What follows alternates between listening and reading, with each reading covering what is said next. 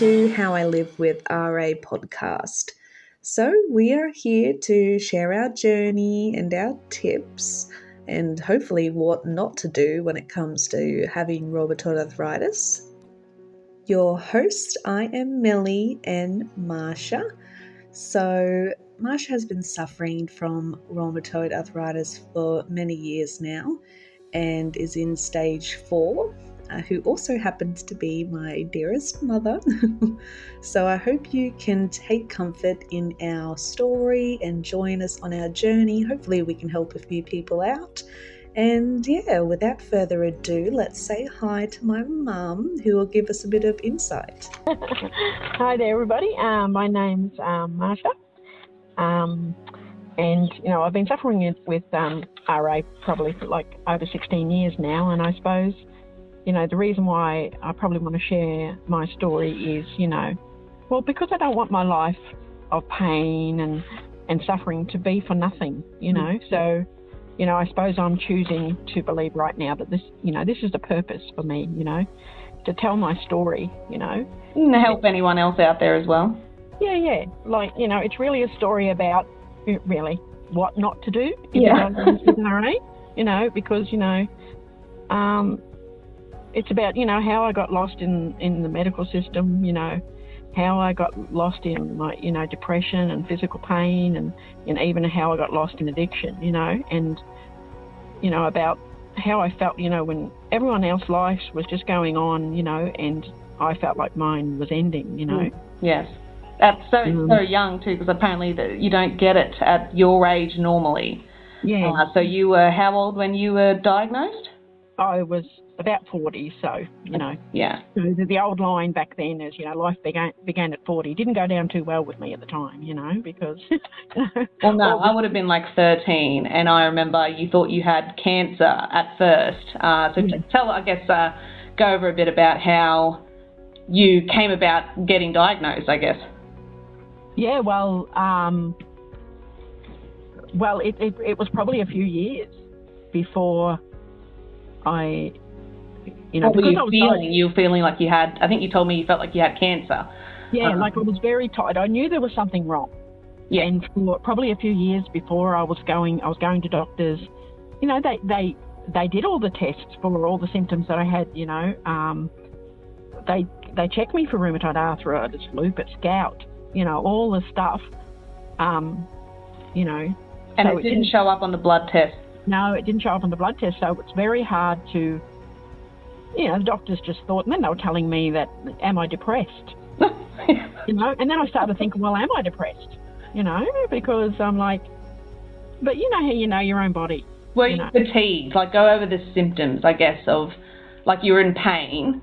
Go over kind of, I guess, like what your symptoms were. Back then, it was probably more like aching, as in, Yeah. And I thought I was just run down and tired because I did a lot of shift work and everything, and it was easy to think that I'm just tired and run down, and but like it was sore muscles kind of in the beginning, almost. Yeah, like. And just fatigued. Yeah, like you kind of start to. By the end of the day, you feel like you're in slow motion, and it's like your body, it's like you feel like you're seizing up kind of thing, like. Were you cramping? Yeah, well, not actually cramping. It was like, you feel like you can't move your legs. Like when I was working on my legs all the day, by the end of the day, because like I used to get, years ago, you'd get sore feet and. You'd put your feet up when you got home, and then the pain would ease, and then, you'd feel a bit better. But this kind of wasn't going away.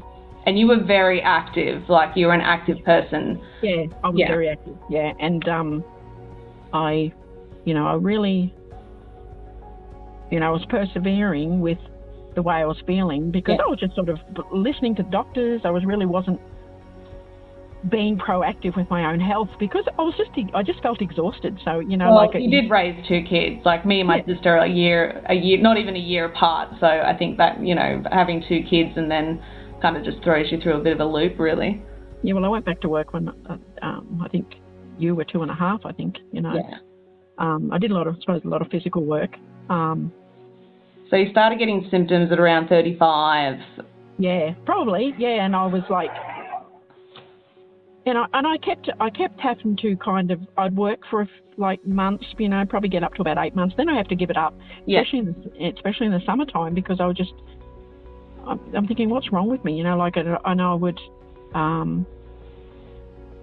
you know, and eventually I think I was just starting this new job and I got this really bad pain in my toe, and I thought I'd kicked my toe because I think we just moved house, and I kicked my toe. I thought I'd kicked my toe and I broke it. So I went to the doctors. I think my older daughter was with me at the time, and she said, "Oh, I think you did kick your toe, Mum, when you were moving." So you know, throws you under the bus. And maybe I did, you know, like, so, you know, he just gave me Voltaren and kind of sent me on my way, and that kind of got me through. Yeah. At the time, and I kept working because I just started this new job. I didn't want to give it up, and I'm thinking, you know, like everybody, you need the money, you know, so you kept pushing yourself, and then, you know, especially after getting blood test, and then you think, oh, everything's good. Yeah. Like, you just assume, oh, well, that's okay, that's come back, like it's got to be something else. It's got to be me, I'm just feeling this way for whatever reason. So how did it come about that when you actually got diagnosed? Like, how did they ended up finding what it was? Yeah, well, I just ended up, the pain just got worse. It just spread more through my body, and it ended up in my arms, in my shoulders, and I was like, the pain was so severe. I don't think I've ever had pain so bad in my life, you know. And it was actually, I think it was a lead up where I was actually sitting in the couches at night trying to sleep. It was so bad. And I was kind of vomiting, and I think my husband called the ambulance. I called the ambulance, and then I ended up in hospital, and of course they organised a bone scan. Okay. So until the bone scan, they didn't, that's how they found out, really? Yeah, I was riddled with... that the machine just lit up like a Christmas card. It goes to show, though, like, imagine if no one got a bone scan... for all that time, and they just, you know what I mean? Like, the disease has progressed in that time, obviously. That's God. It's been awful. And that's why, and then I was diagnosed with seronegative arthritis, which is, you know, it is one, you know, the RA that doesn't show up in the blood test, but because it was seronegative is a lot harder to detect, and it gives the disease a lot more time to kind of you know, kick in, you know, and it makes it harder to stop and harder to send into remission because it's already taken hold of your body before they find it. Because when I was first seeing the rheumatologist, it was a couple of weeks later, they said, we normally like to get to it before this, but because, you know, you've got seronegative, you know, like it, you know, it's hard to detect, and, you know. What's the difference between seronegative and stage 4? Is that the same thing, or? Yeah, seronegative and RA, they're both the same thing. It's just that it's like one shows up in the blood test and one doesn't. Okay, seronegative, just like they said, it can take hold of the body. You know, it can be worse because it's like they can't detect it, and it can get into your body. And what stage were you when you were diagnosed? Well, they said you don't take the drugs, you'll be crippled in 2 years. Oh, wow, yeah, okay. So you're already pretty much stage 4 when you found out?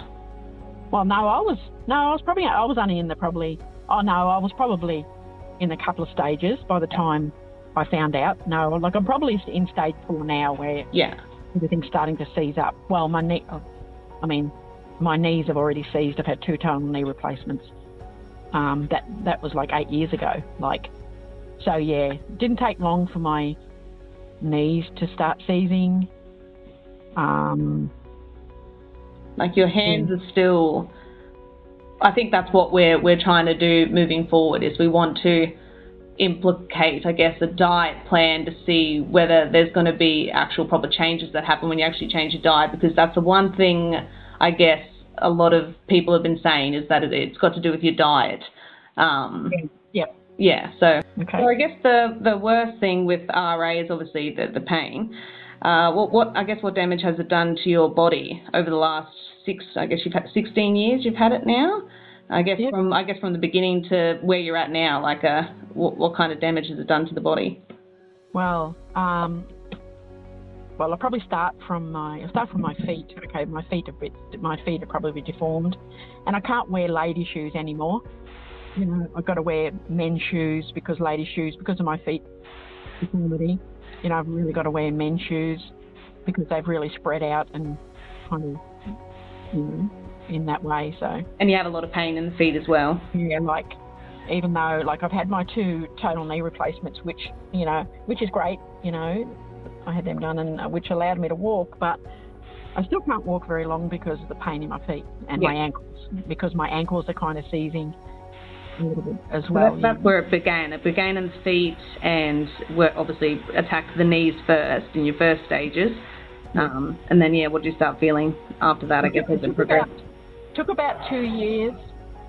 Well, like, went from my first knee replacement, like, but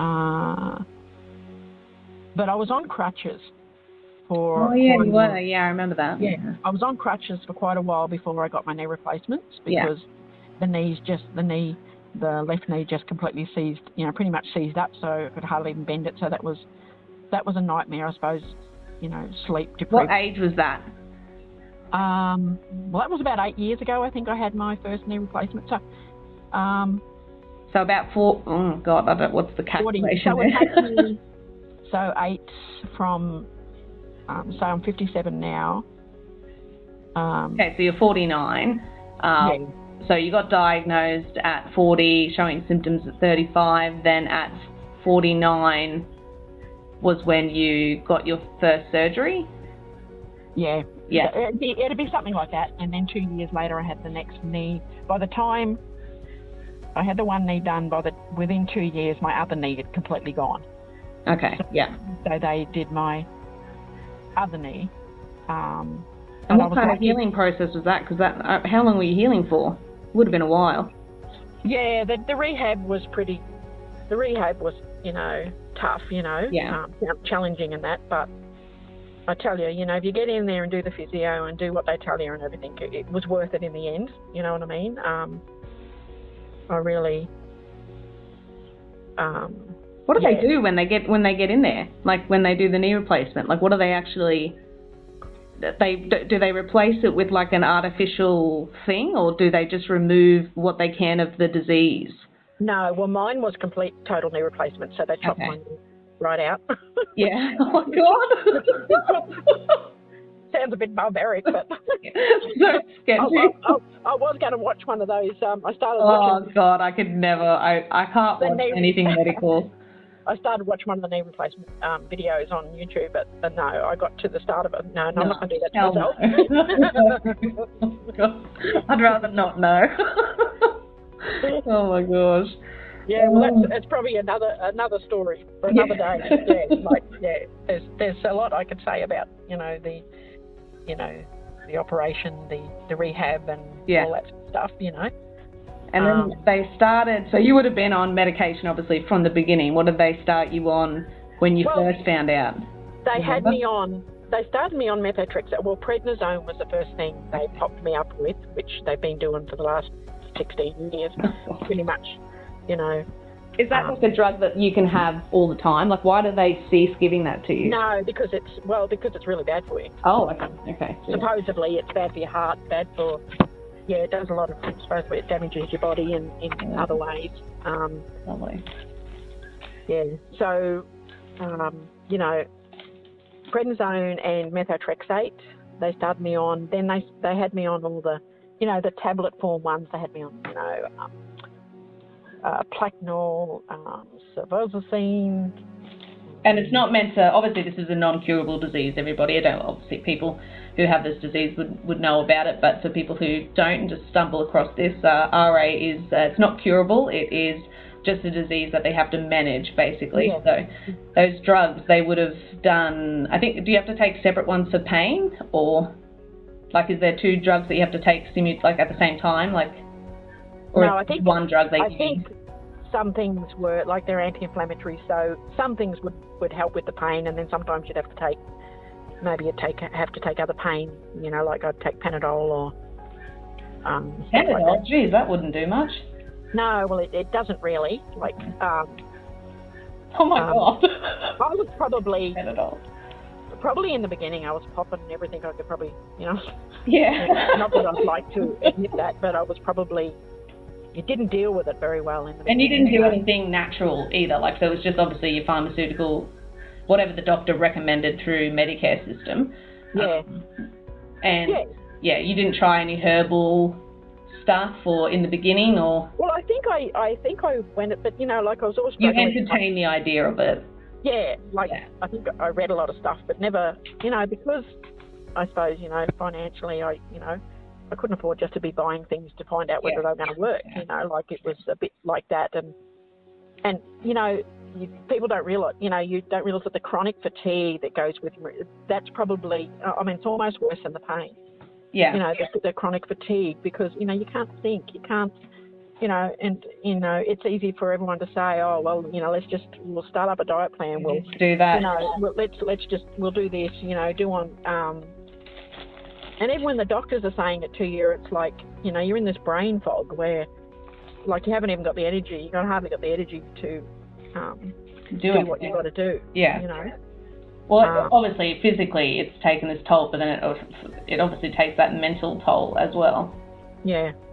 On your I think body. the mental toll has been really, really bad, Yeah. And, like, getting back to the medication, like, they said to me that, you've got to try all the other medications before they'll put you on the better medications. Oh, my God. There's a protocol where, so for about 4 years I was popping, the tablet form. Yeah. And you'd do it for, you'd see your rheumatologist every 3 to 6 months. So you would try this tablet for 3 months, this tablet for this one for 3 months. If that doesn't work, then you try this one for the next month. Then you don't try it, that one doesn't work. And it was kind of like that. Experimenting on you for the first. Yeah. Oh, so they're kind of just, you're like a guinea pig. Yeah. For the first, oh, my Lord. For the first probably 4 years it was like that. And then of course, they started me on the, injections and the infusions, like Embrel and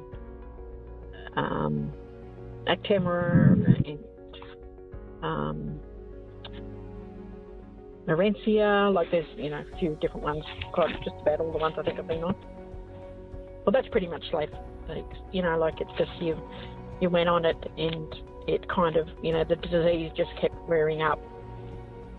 I suppose, and up till this day, now I'm still on the injections.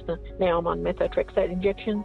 So at no point your rheumatoid arthritis has gone into like what they call remission for RA is just a state of dormancy for the disease. So it's not, it's still obviously, it's always going to be there, but it's dormant.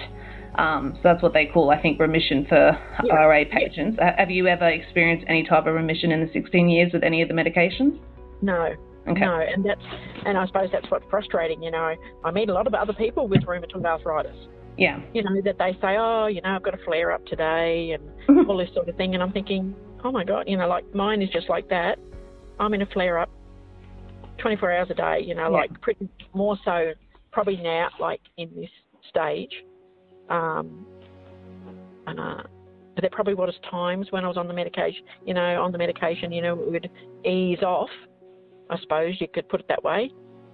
So you've tried to wean I think you have tried to wean yourself off the meds a few times. Yeah. Was that your own attempt, or was that the doctor telling you to? No. Well, I suppose I have, because I probably, because nothing was really, I felt there was nothing really working. I'm popping all this stuff, like I'm taking all this stuff, and I'm thinking, paranoid about what it's all doing. And then I'm thinking, of course I had my friend say to me, Marcia, you got to think of quality of life, stay, be on the medication,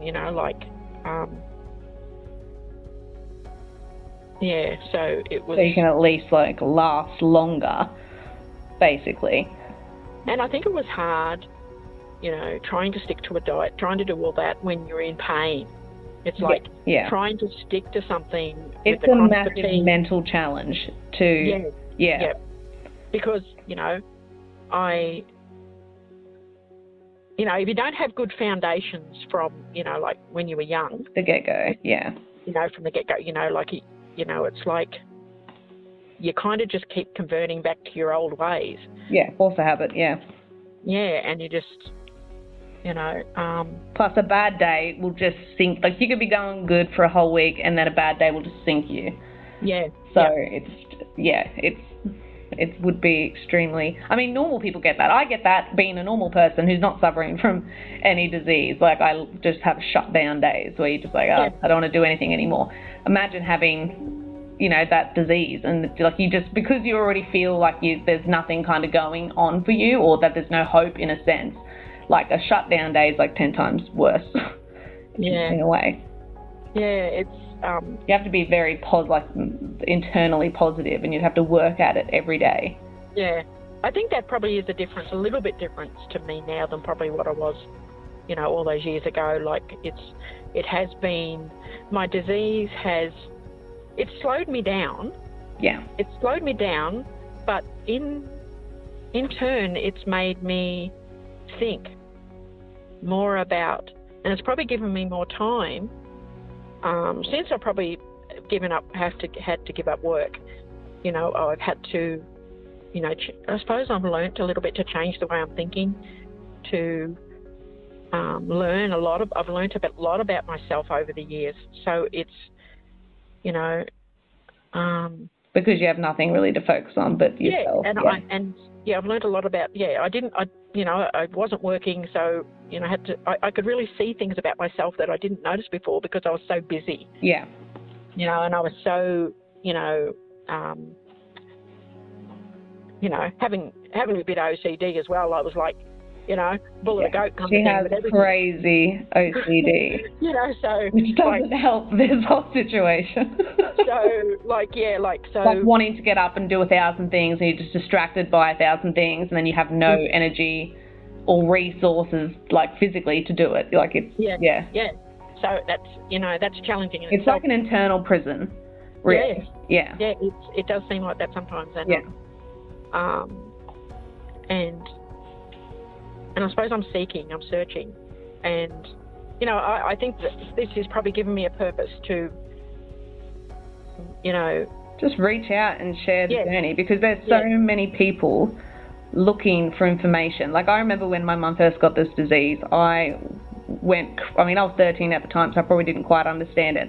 But then when obviously the internet got more popular, and like, you know, because I think it wasn't too crazy back then, but now you can find information at a click of a button now. So obviously I've gone through everything and anything that I possibly can, natural remedies, well, honestly, something some Indian person did 20 years ago, the most randomest things that I could find just to try and find a solution, basically. And I know there's hundreds of other people doing it for their families or their loved ones who have this disease, or people who have this disease themselves. They're going to be looking for this information. So I guess what we're hoping to do is, after we obviously, you know, show the world who we are in a sense, we're going to be, I guess, sharing Mum's journey moving forward. We're going to be making a few changes, a few diet changes, and a few other, you know, exercise routines and things like that for people in stage 4 rheumatoid arthritis, and hopefully that can benefit, if one person can benefit from that out there, then our mission has been, I guess, achieved. Yeah, that sounds really good, because it gives me a purpose of, you know, like especially maintaining. Look, I've probably read everything there is out there to read about, you know, diets and, you know, like everything, you know, about physio, and, you know, there's a lot of good things I've learnt, and I'd really like to have the purpose to put that into practice. Yeah. You know, because... It's one thing knowing it all, it's another thing doing it. Yeah, like this consistency, and I'm thinking, you know, maybe if I can just get on and talk about it and, you know, like actually put it into practice and... Almost guinea pig on yourself. That's kind of what we're going to be doing moving forward. And if I really know someone's out there listening and someone else is there, you know, hoping to, you know, go along this journey with me.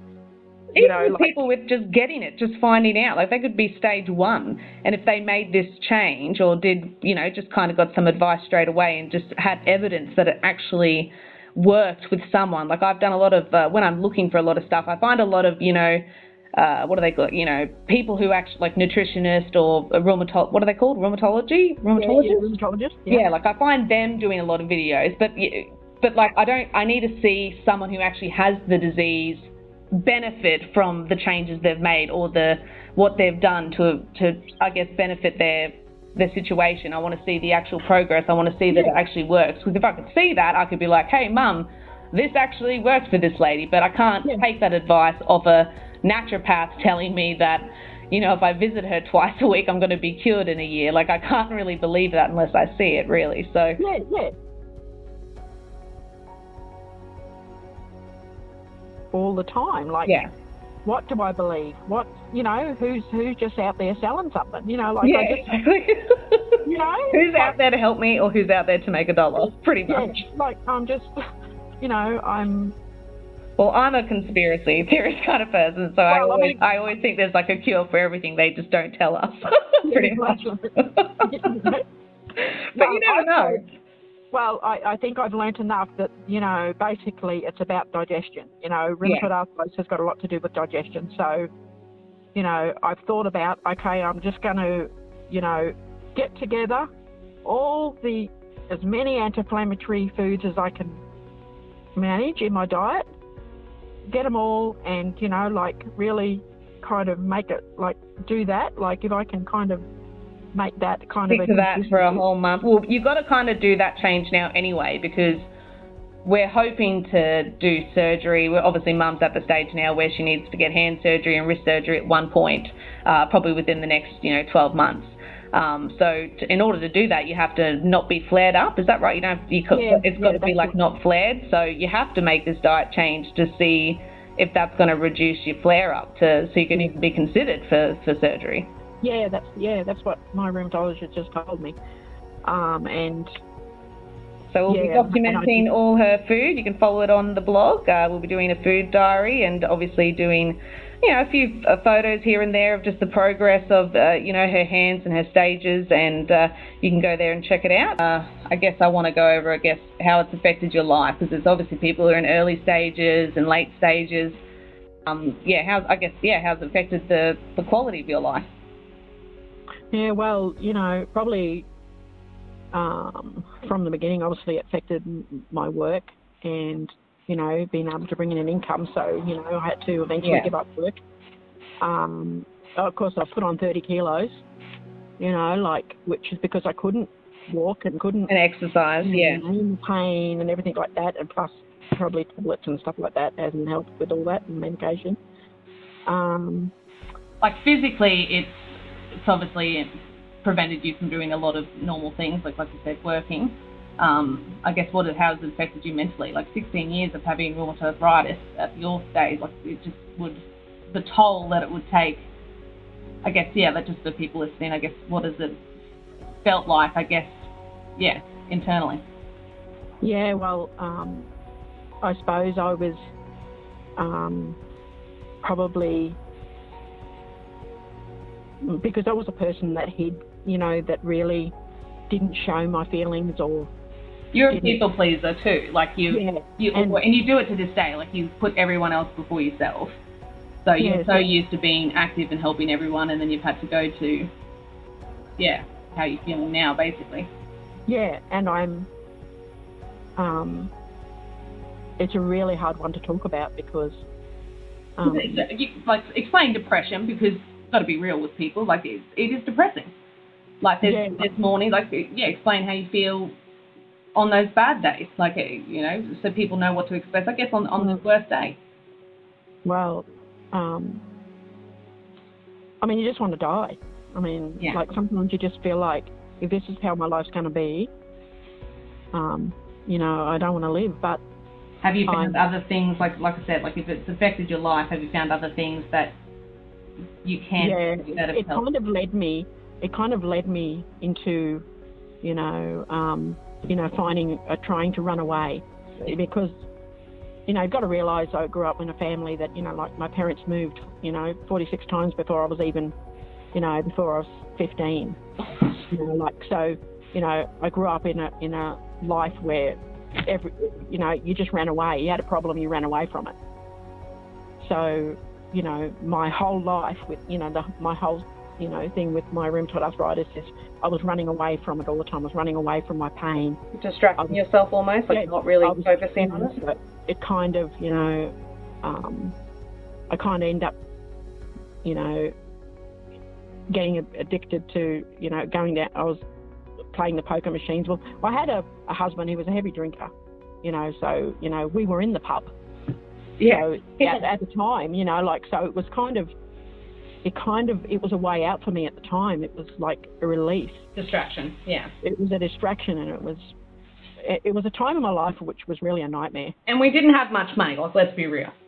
Yeah. Like, and it wasn't really, and it wasn't to do, like, I think I've had this talk with you, like, it wasn't about money. It was a distraction, like almost just like getting out of your own life. Well, it's like any addiction, really, where it just, you're really trying to run away from whatever you're feeling, and it wasn't really about the amount of money. Like, I was probably only spending a minimum amount of money, probably, you know, sometimes in comparison to, like, you know, you want to say about gambling. It was more about the guilt. Yeah. Because of the person I was, I never believed in gambling. I never believed, you know, I never believed it was right. I believe in God, you know, I believe in, you know, like that, you know, it was, you know, like you really don't believe, it's so hard to believe that you can end up in something, you know, that you'd never believe that you'd be involved in. Yeah. It's like, well, a lot of people go down that track. Like, that's probably a very common thing. But it was a nightmare for me because,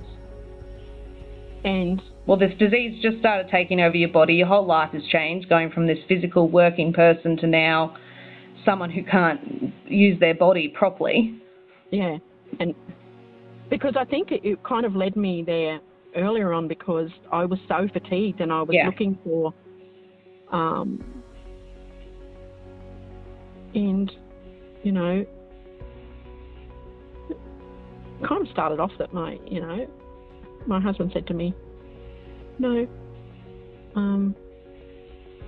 you know, oh, why don't you go and, you know, chuck a couple of boats in the pokies, you know, or whatever. And it just started like that, and it was like, and it became this release, it became this, and it wasn't even about winning, it was just like, and because I didn't have, you know, really, not saying unhappy marriage, but I didn't really have that emotional support in my marriage. I was told by a gambling counsellor that that's what you're doing, you're having an affair with the poker machine. It's probably more exciting. Well, you know, like, I mean, oh my God. No, but anyway, don't get me started. But anyway, we love Father, but if no words need to be. Like, it's, you know, it's like all of us. Like we all have our we've all got our, what do they call it, red flags. Yeah. But it was like I think it's the stress though that it put on. It put, like, because it's about trust and everything. Like it affected my. But Dad's not emotionally supportive. Like, I can't. Like, if you don't have emotional support, and he has his own bloody issues going on, people. Like, he's got you know what I mean. Like, but if you don't have that emotional support, especially with a journey like this, you're pretty much alone. Yeah. You know what I mean? In your own head and everything. Like, if you're going through, I mean, you've got support, but you don't. Like, not the support. Like, you've got the physical support, you know, he drives you to the appointments, you know, things like that. But you really need, especially when you've got to change your lifestyle, you've got to change your whole exercise routine, your diet, everything's got to be changed. Like, for example, Dad will still have in the cupboard junk food. Yeah. And Mum's got to be on this strict diet, but he still has junk food. And like anyone in the house, like if you're in the house, you're gonna eat it. Like it's there, you're gonna have it. Okay, people. Yeah, no, it does make it hard. If there's chocolate in the fridge, I'm gonna eat it. Like, it's gone. But because I am a person that really, you know, I don't like to run other people's lives. I don't like to run his life. You know, like, you know that. But that's the people pleaser thing. Like, the number one rule. You know, but being like that just makes your life a lot harder, honestly. I'm telling you, people out there. Yeah, see, I'm a real bitch people. Like, I just live for myself every day, all day. Don't give a rat's about nothing. She's learned from my mistakes, you know. Yeah, I don't deal with people's shit. I'm just like, nope, I'm doing my own thing. I don't know. We and I tell you to do that all the time. I say, just forget everyone else. I tell her to run away. I'm like, just run.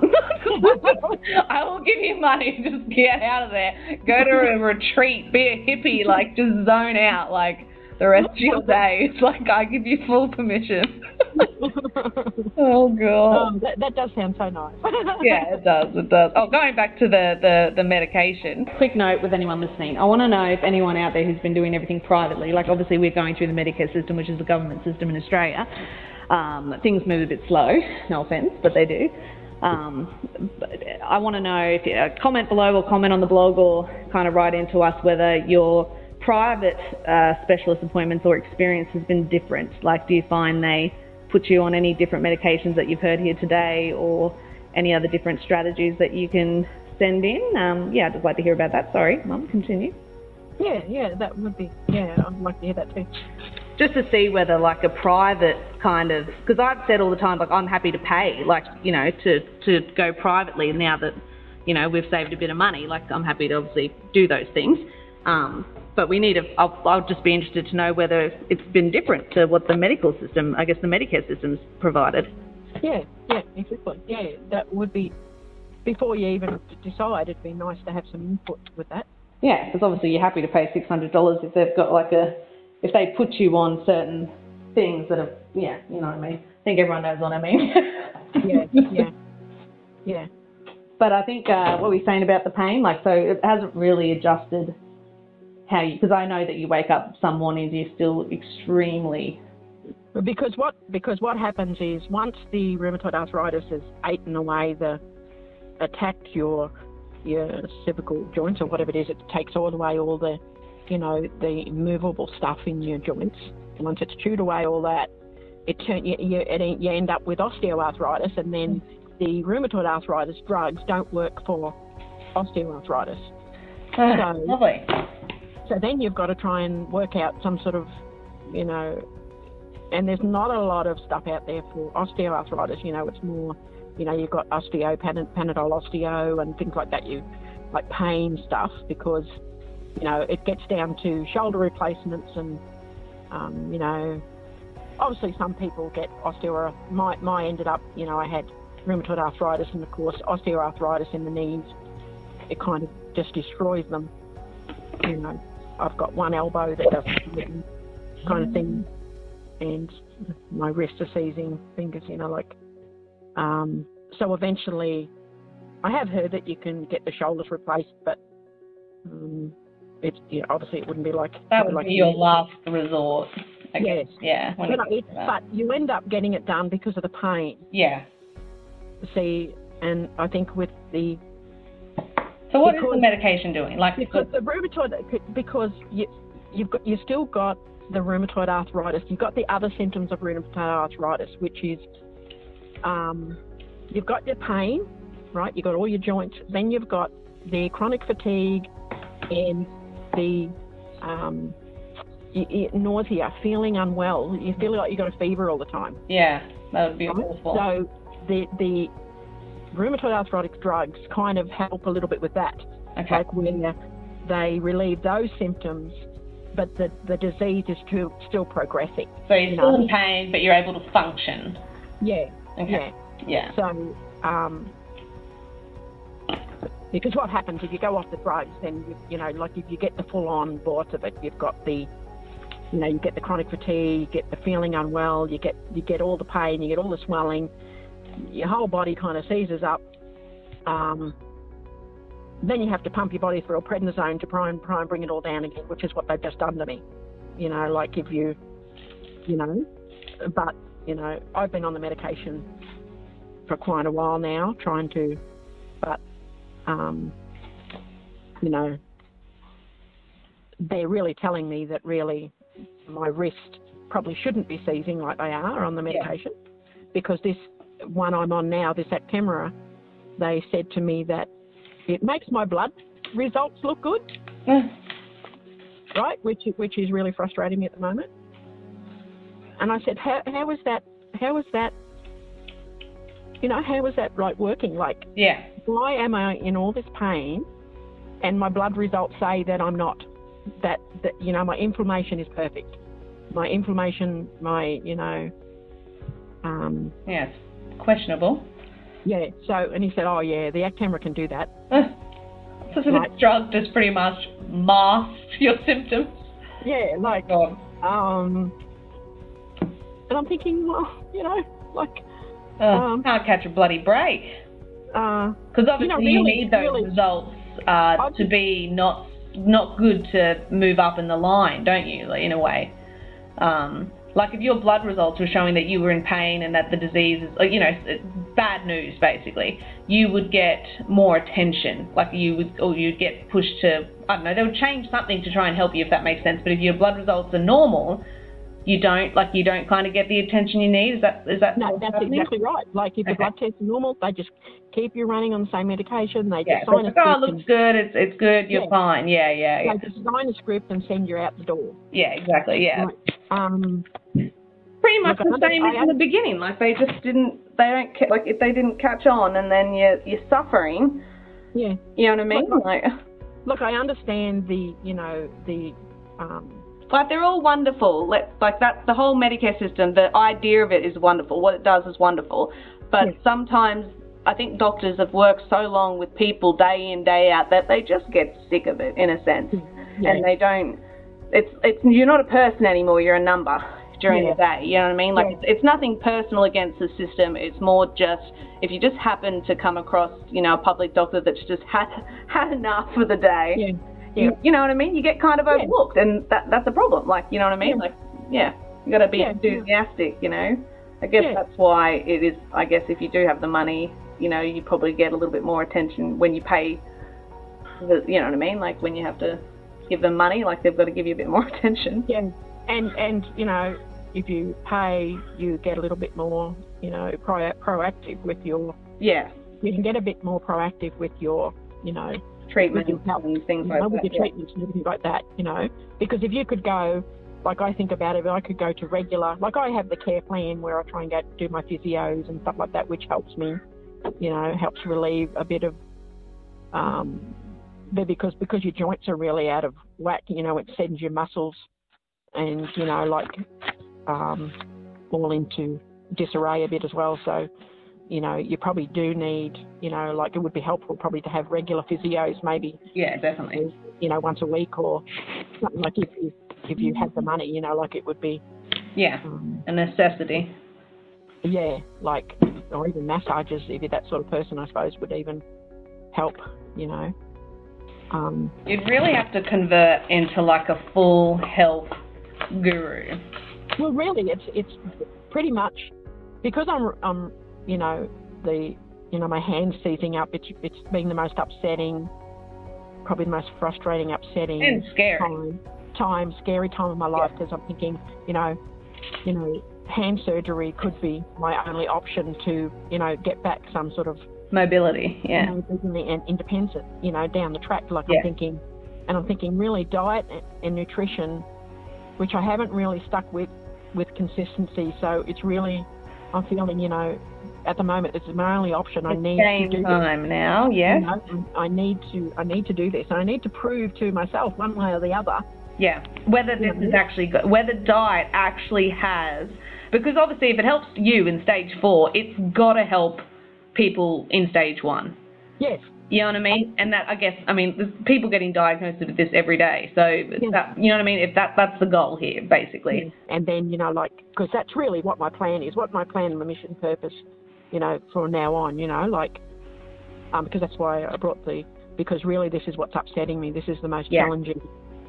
And it's going to be your hardest challenge. Like I said, it's a mental, you're going to wake up every day in pain, fatigue, sick, and you're going to have to work through that mentally in the beginning of every single day and stick to your diet, stick to your routine, and that's going to be hard. Yeah. It's going to be really hard.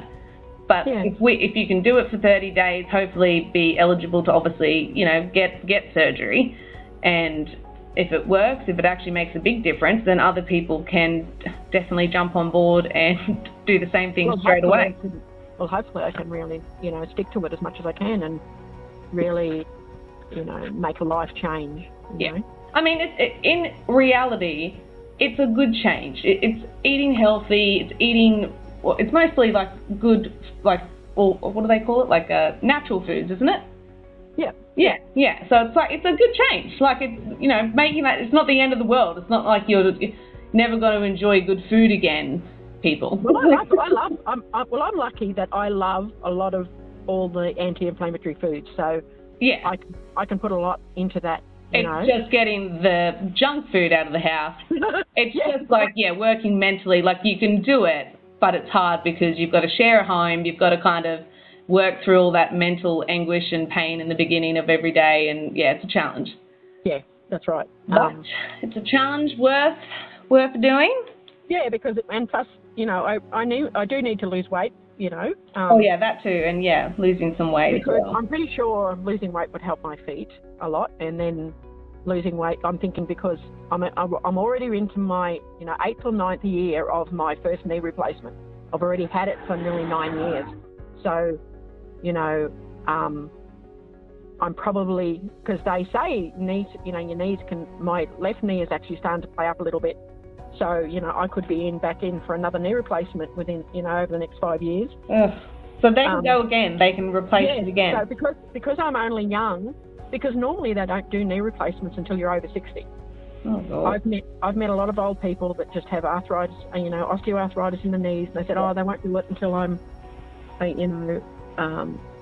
60. Jeez. And of course I had mine done, because mine was so severe. Yeah. They couldn't even move my knee, really. Because I went through a stage of, what are they? The cortisone injections, Mm-hmm. I went through all those times of years, probably of cortisone injections, until my knee completely seized up. And then, of course, knee replacement surgery was the only option then. But